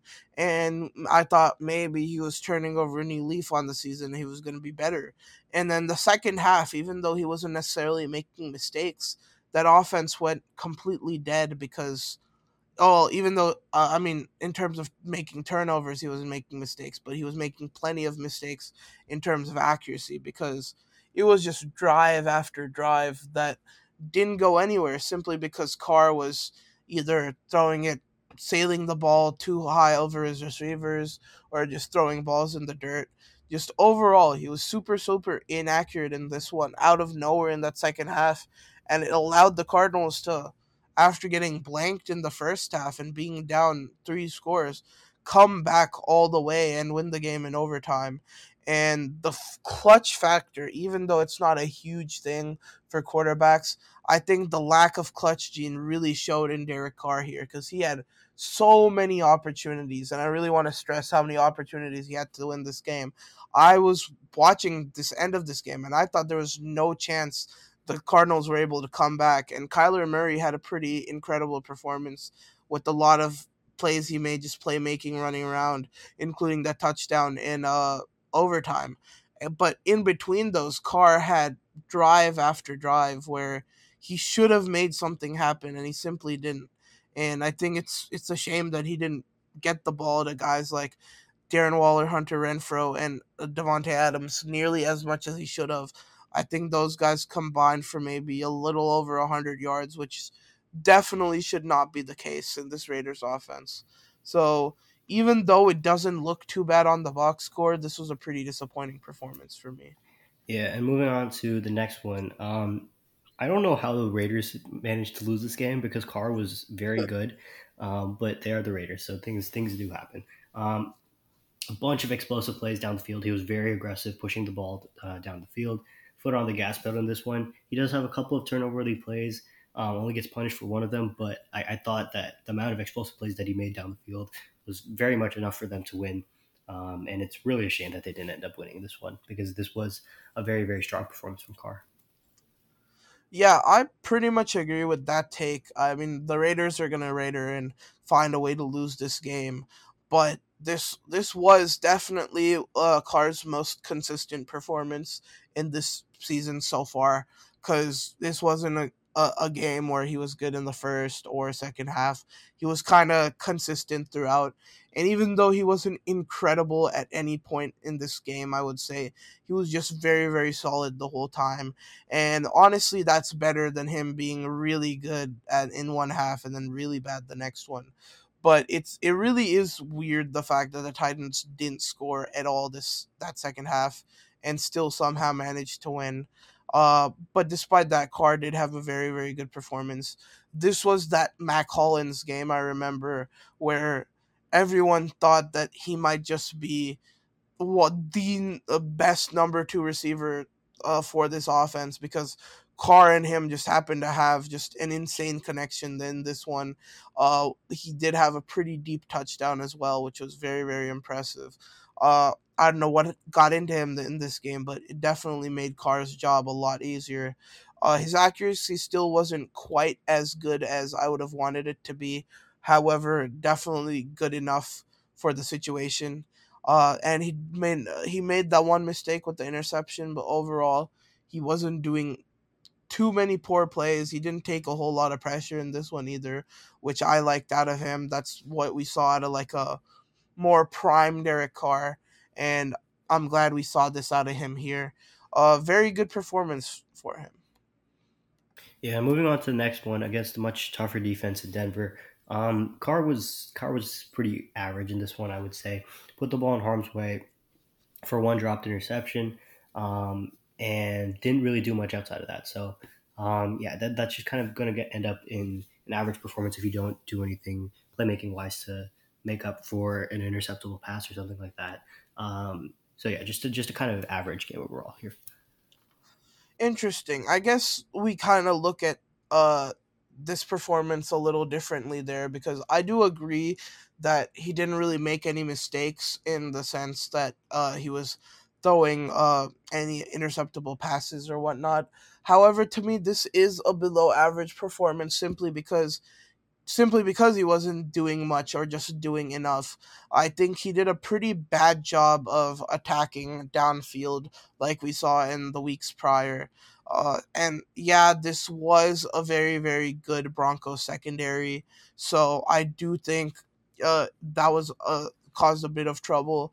But when you have talent like Darren Waller and Devontae Adams on the team, I feel like regardless of what defense you face, you should at least attempt to attack the ball or pass the ball downfield and attack downfield to kind of open up the defense, or even at least consistently attack the intermediate range, which I felt like he didn't do. I thought he was just way too conservative in this one.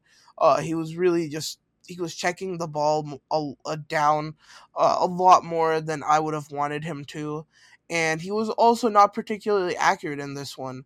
And even though he wasn't taking a whole lot of pressure, I felt like he did have two sacks. But in general, I don't think he had a whole lot of pressure in his face. And I think that's because of how good the rushing game was in this one. The Broncos kind of had to respect that a little bit.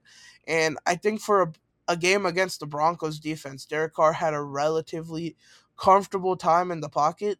And he just simply didn't deliver. And he was not attacking nearly as much as I would have liked. And for that reason, I would put it a below average performance. All right, and moving on to the next one in Kansas City. This one, Derek Carr made some extremely impressive, explosive plays down the field.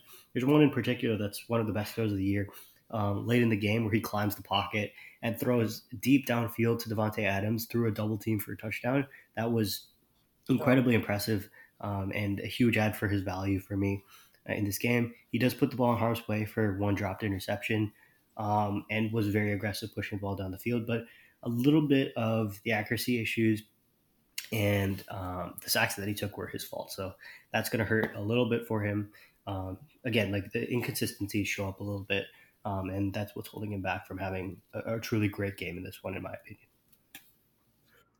Yeah, I agreed that this was definitely a step up from what we saw in the last week, and I agreed that pass to Devonte Adams at the end of the game, I think it was nearly like a 50-yard touchdown pass that he just stepped up and put on the money to what could have tied the game. They tried to get a 2 point conversion to win it, uh, and in classic Raiders fashion, they failed and ended up losing because of that.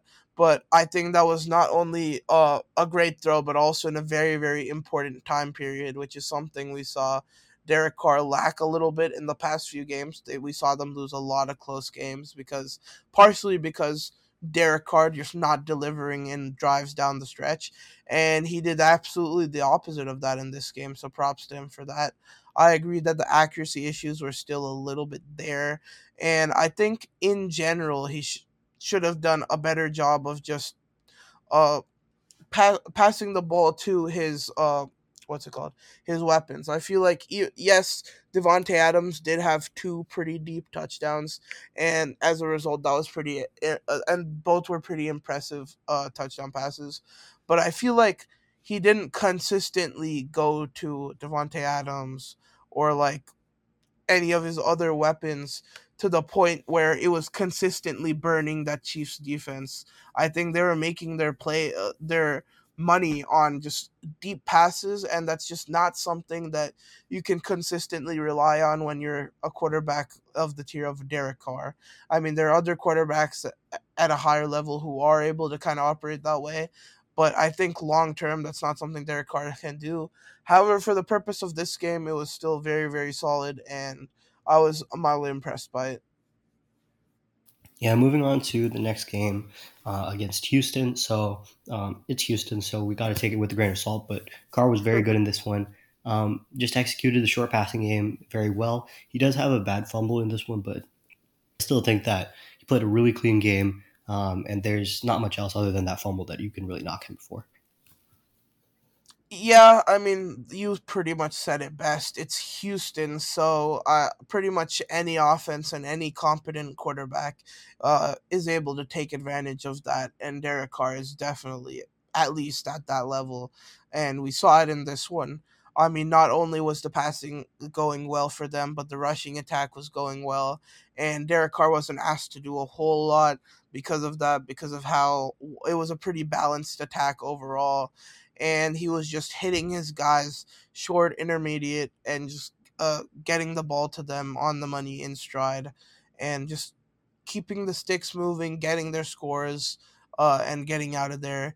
They did explode in that fourth quarter, which was also pretty impressive for me because uh, for a while it was looking a little bit, I guess you could say, nerve wracking for the Raiders because uh, you weren't sure if you were going to blow it against a team like the Texans. But then when it came down to it, when they needed it, Derek Carr delivered and put together a couple of drives to really put this game away. And even though it was a little late, better late than never. So it's all pretty good performance from him overall.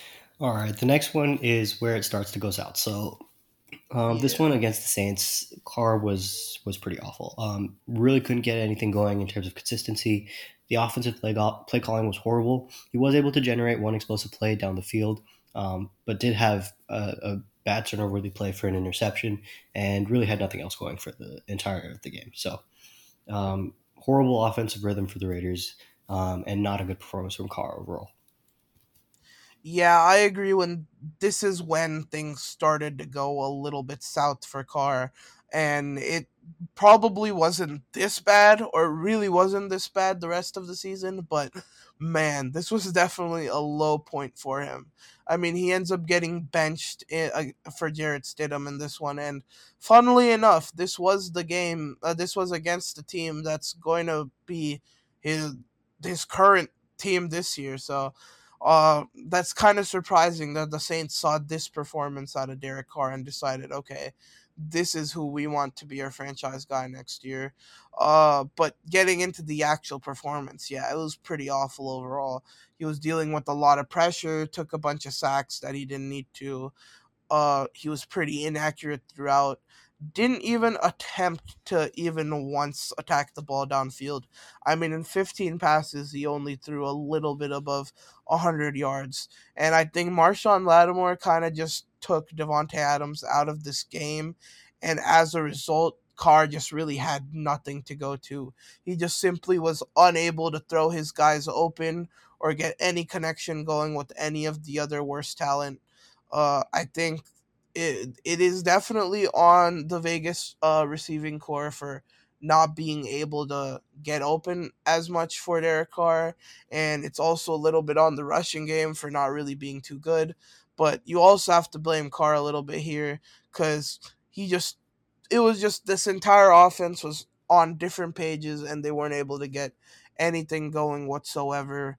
Just a terrible offensive performance. And I think you kind of expect that when you see a zero on the screen for an NFL team after an entire game. But this was definitely just an atrocity of an offensive performance. Yeah, moving on to the next one. So against Jacksonville, Carr was actually able to make a number of really, really nice plays down the field. Was really pushing the ball into tight windows in this one, and I really appreciated that kind of aggression from him. But that does come with cost because his accuracy in this one was pretty poor. And again, for the nth time, the consistency issue with Carr shows up. He Yep. will rarely ever put together a strong stretch of games where he's just consistently good in all areas for all of those games. So, yeah, we continue to see some of the issues with Carr again. Yeah, I was talking about it earlier in this season, and it showed up once again. It's always a tale of two halves with Derek Carr, and you saw it again this one because in the second half he absolutely blanked, and he came out in this first half firing and playing a lot better than he was in that last game. We saw two pretty impressive touchdown passes to Devontae Adams, particularly that second one that was like a 40-yard pass. I thought was really impressive. He put it right on the money. He kind of knew what he had in Devonte Adams, who could just go up and get it. And yeah, I liked what he was doing with him in that first half. And in the second half, the accuracy issues just came back in full strength and really held back this Raiders team.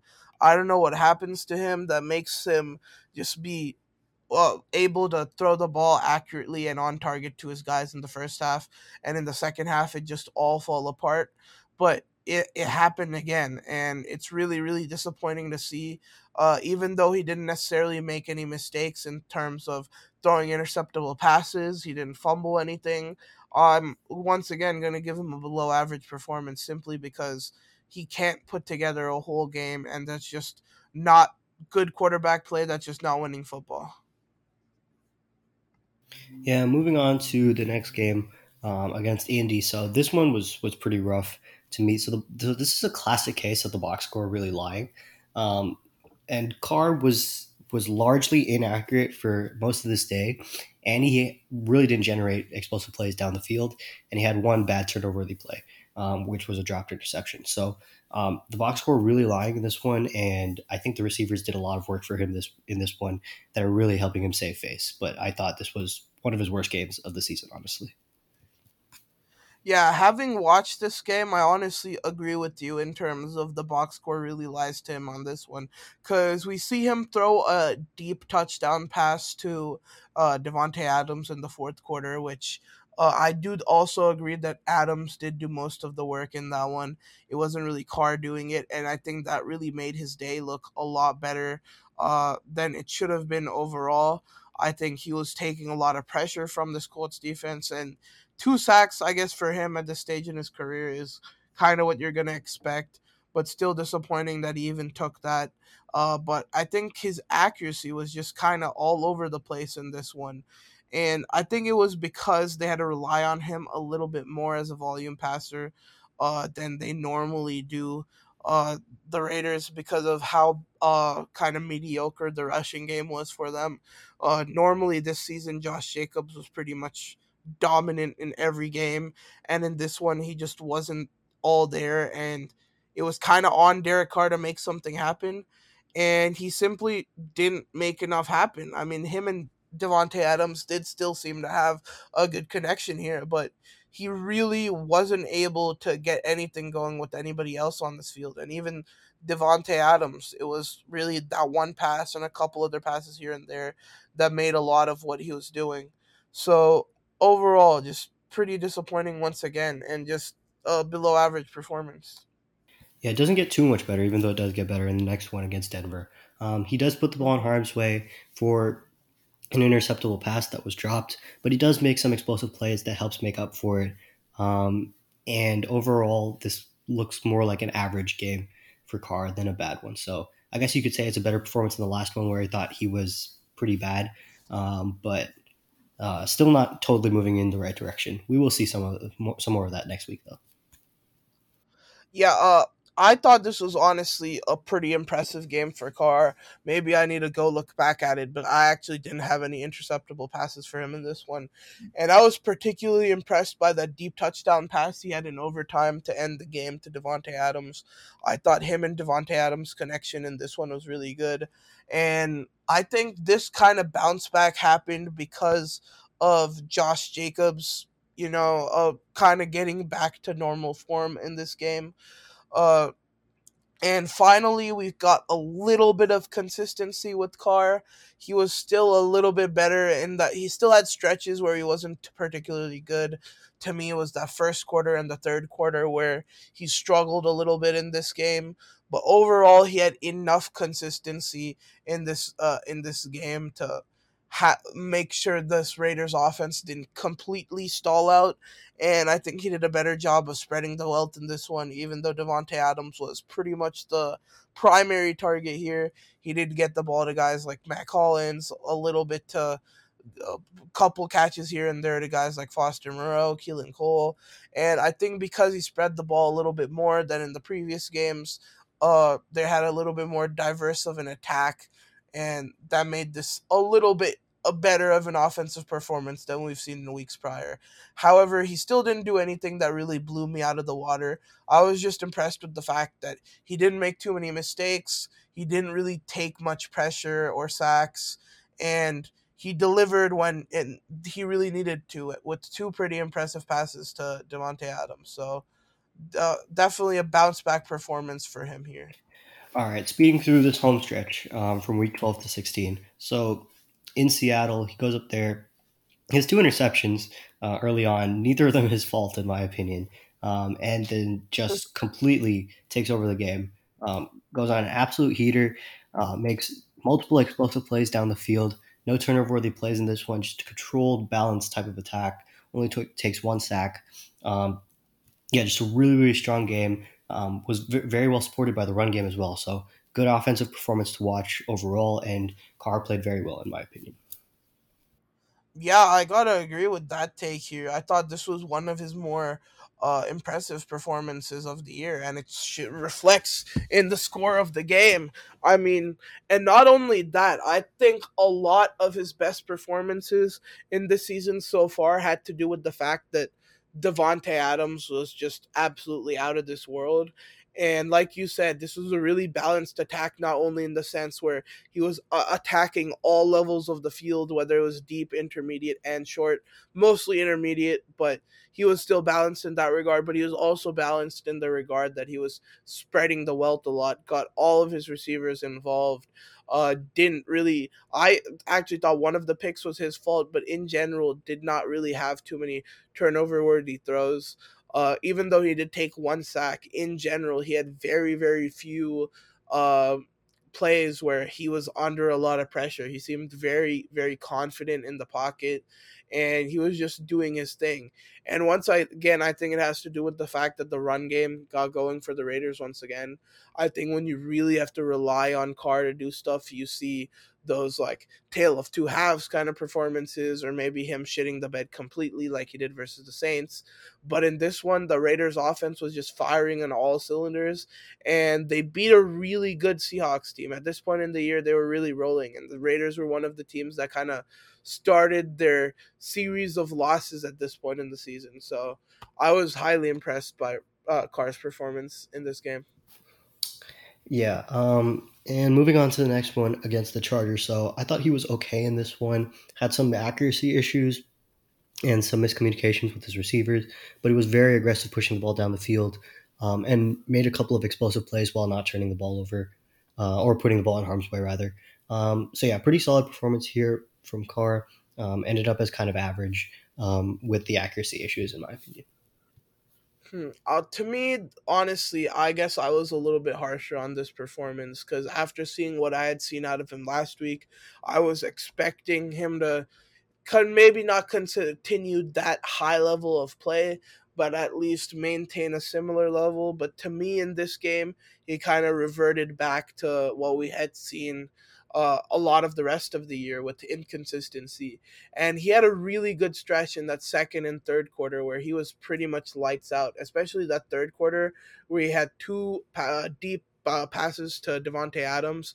I remember watching both of those, and both of those were very, very impressive touchdown passes.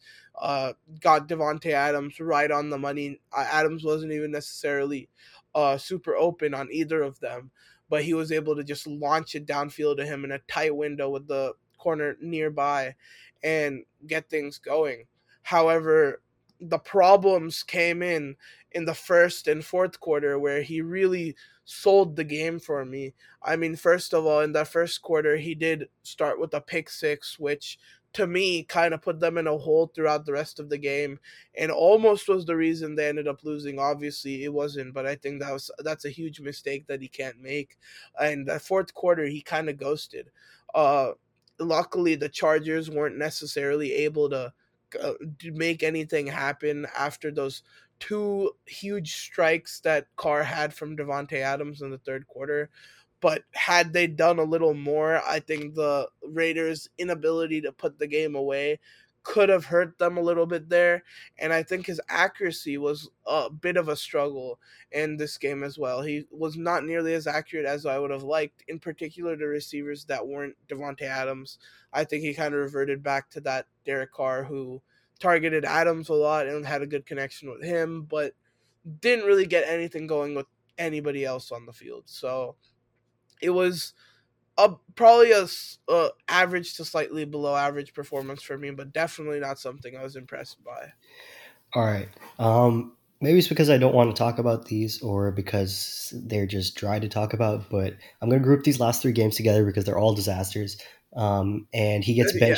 benched shortly after. So from week 14 to 16, Carr put the ball in harm's way 6 times.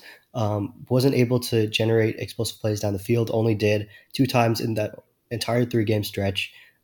Had some accuracy issues. Was inconsistent about managing pressure. Just not good stuff, and it made sense why he was benched at the end there. So, yeah, a poor ending to the season for Carr, and it led to him exiting the team. So, all that needs to be said there. Yeah, I mean, I'll go with you and kind of just speed through these games.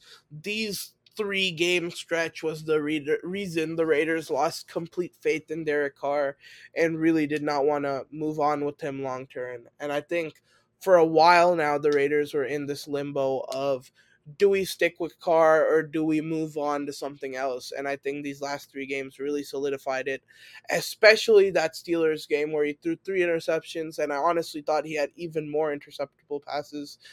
That game was really, really rough, and the accuracy issues and the slight lack of confidence that we were starting to get out of Carr, who was typically a very, very confident quarterback, someone who didn't have too much fear and really just ripped it around. We started to see the complete opposite type of player. And I think when he goes to New Orleans, he's kind of going to have to build that up because of how much he lost it in not only those 3 games, but even that stretch before that Seattle and Denver game, where he had another 3, 4 games in a row where he wasn't particularly good. I think this was the biggest down of a season that had a lot of up and downs. And that's what ultimately led to his benching and something to definitely look at as we go into next year as we talk about his fit with the Saints and what we think of him on that team. All right, quick speed run again through Jameis Winston's first few games with the Saints last year. All of them, or the first game against Atlanta, he made a couple of nice plays.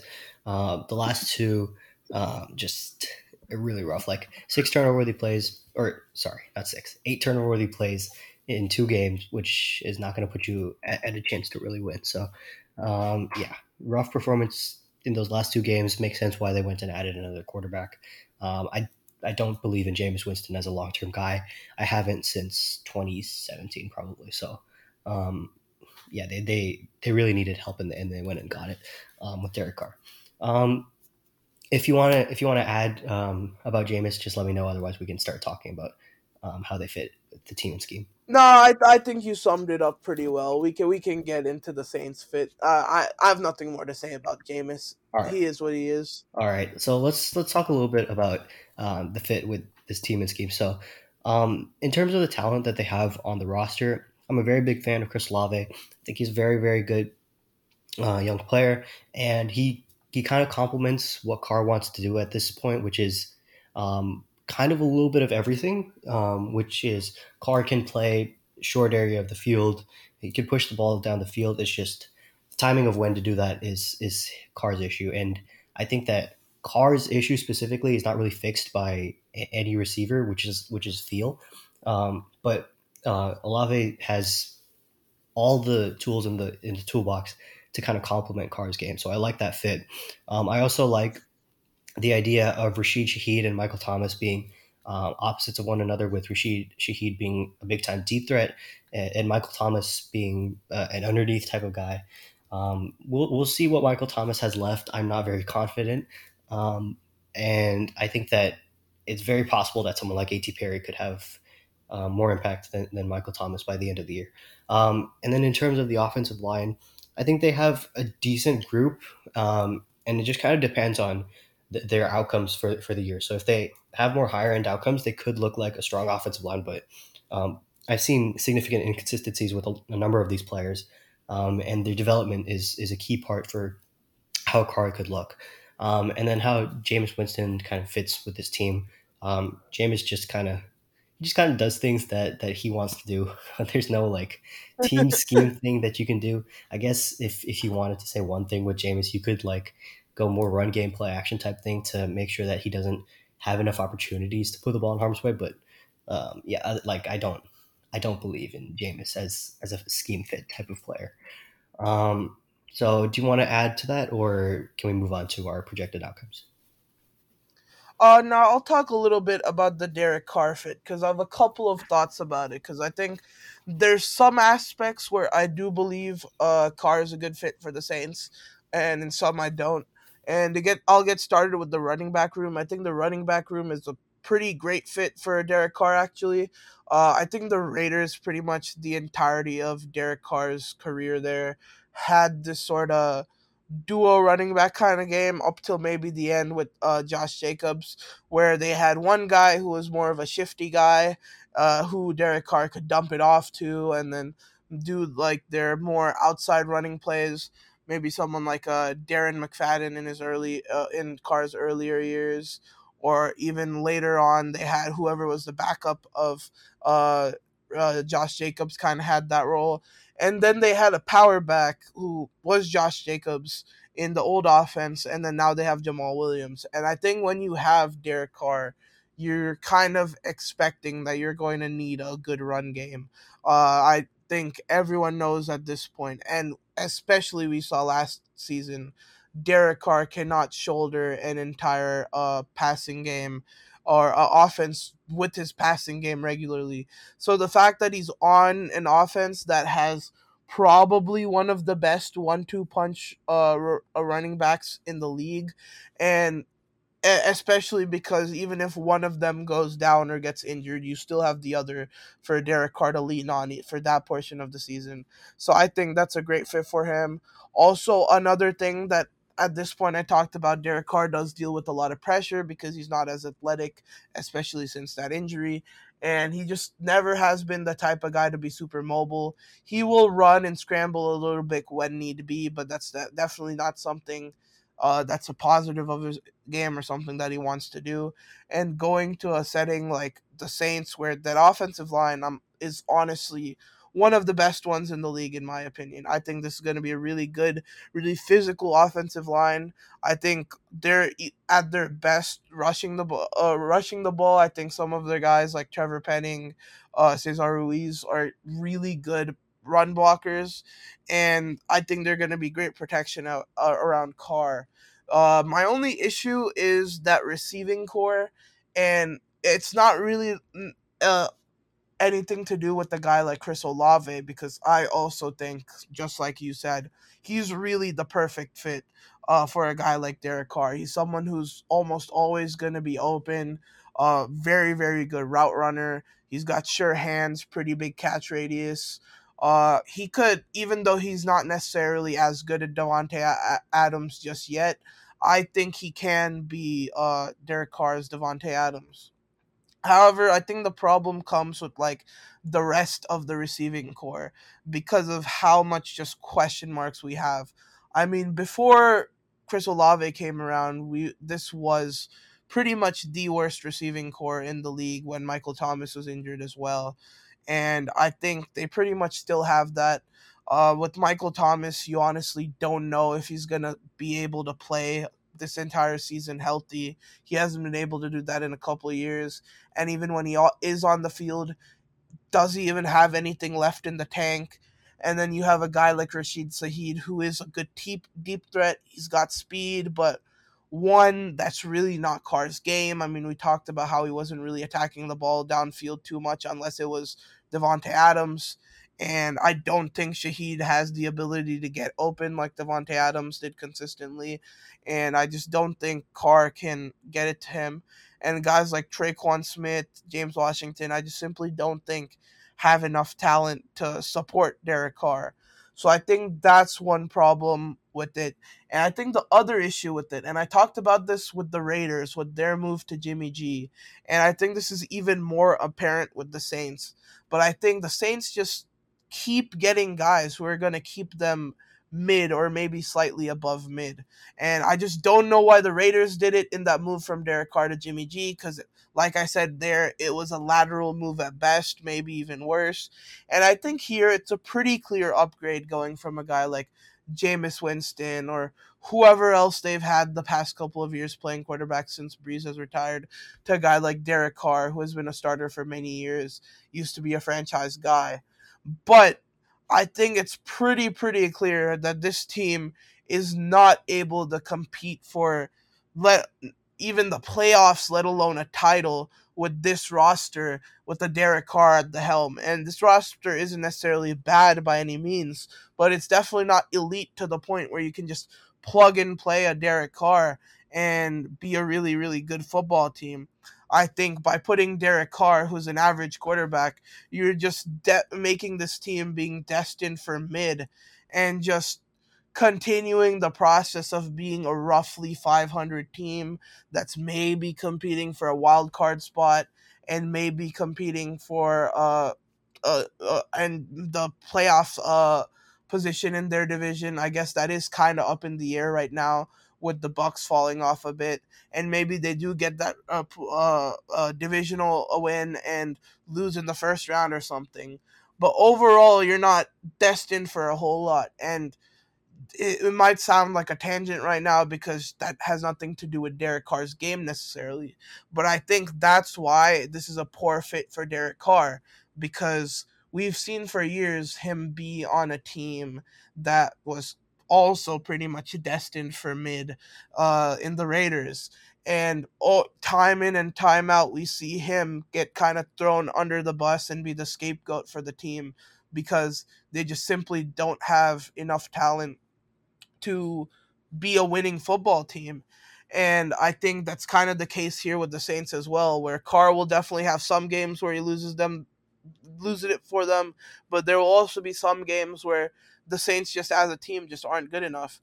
And overall they're gonna average out be roughly 500. And for Carr, after having his time with the Raiders at his age and at his point in his career, I would have liked him to go to probably a better team. He could have maybe helped win a championship or at least be in that realm, because I see Carr kind of like I've talked about a guy like Stafford, where I think the situation around him is going to dictate how well he's going to end up playing.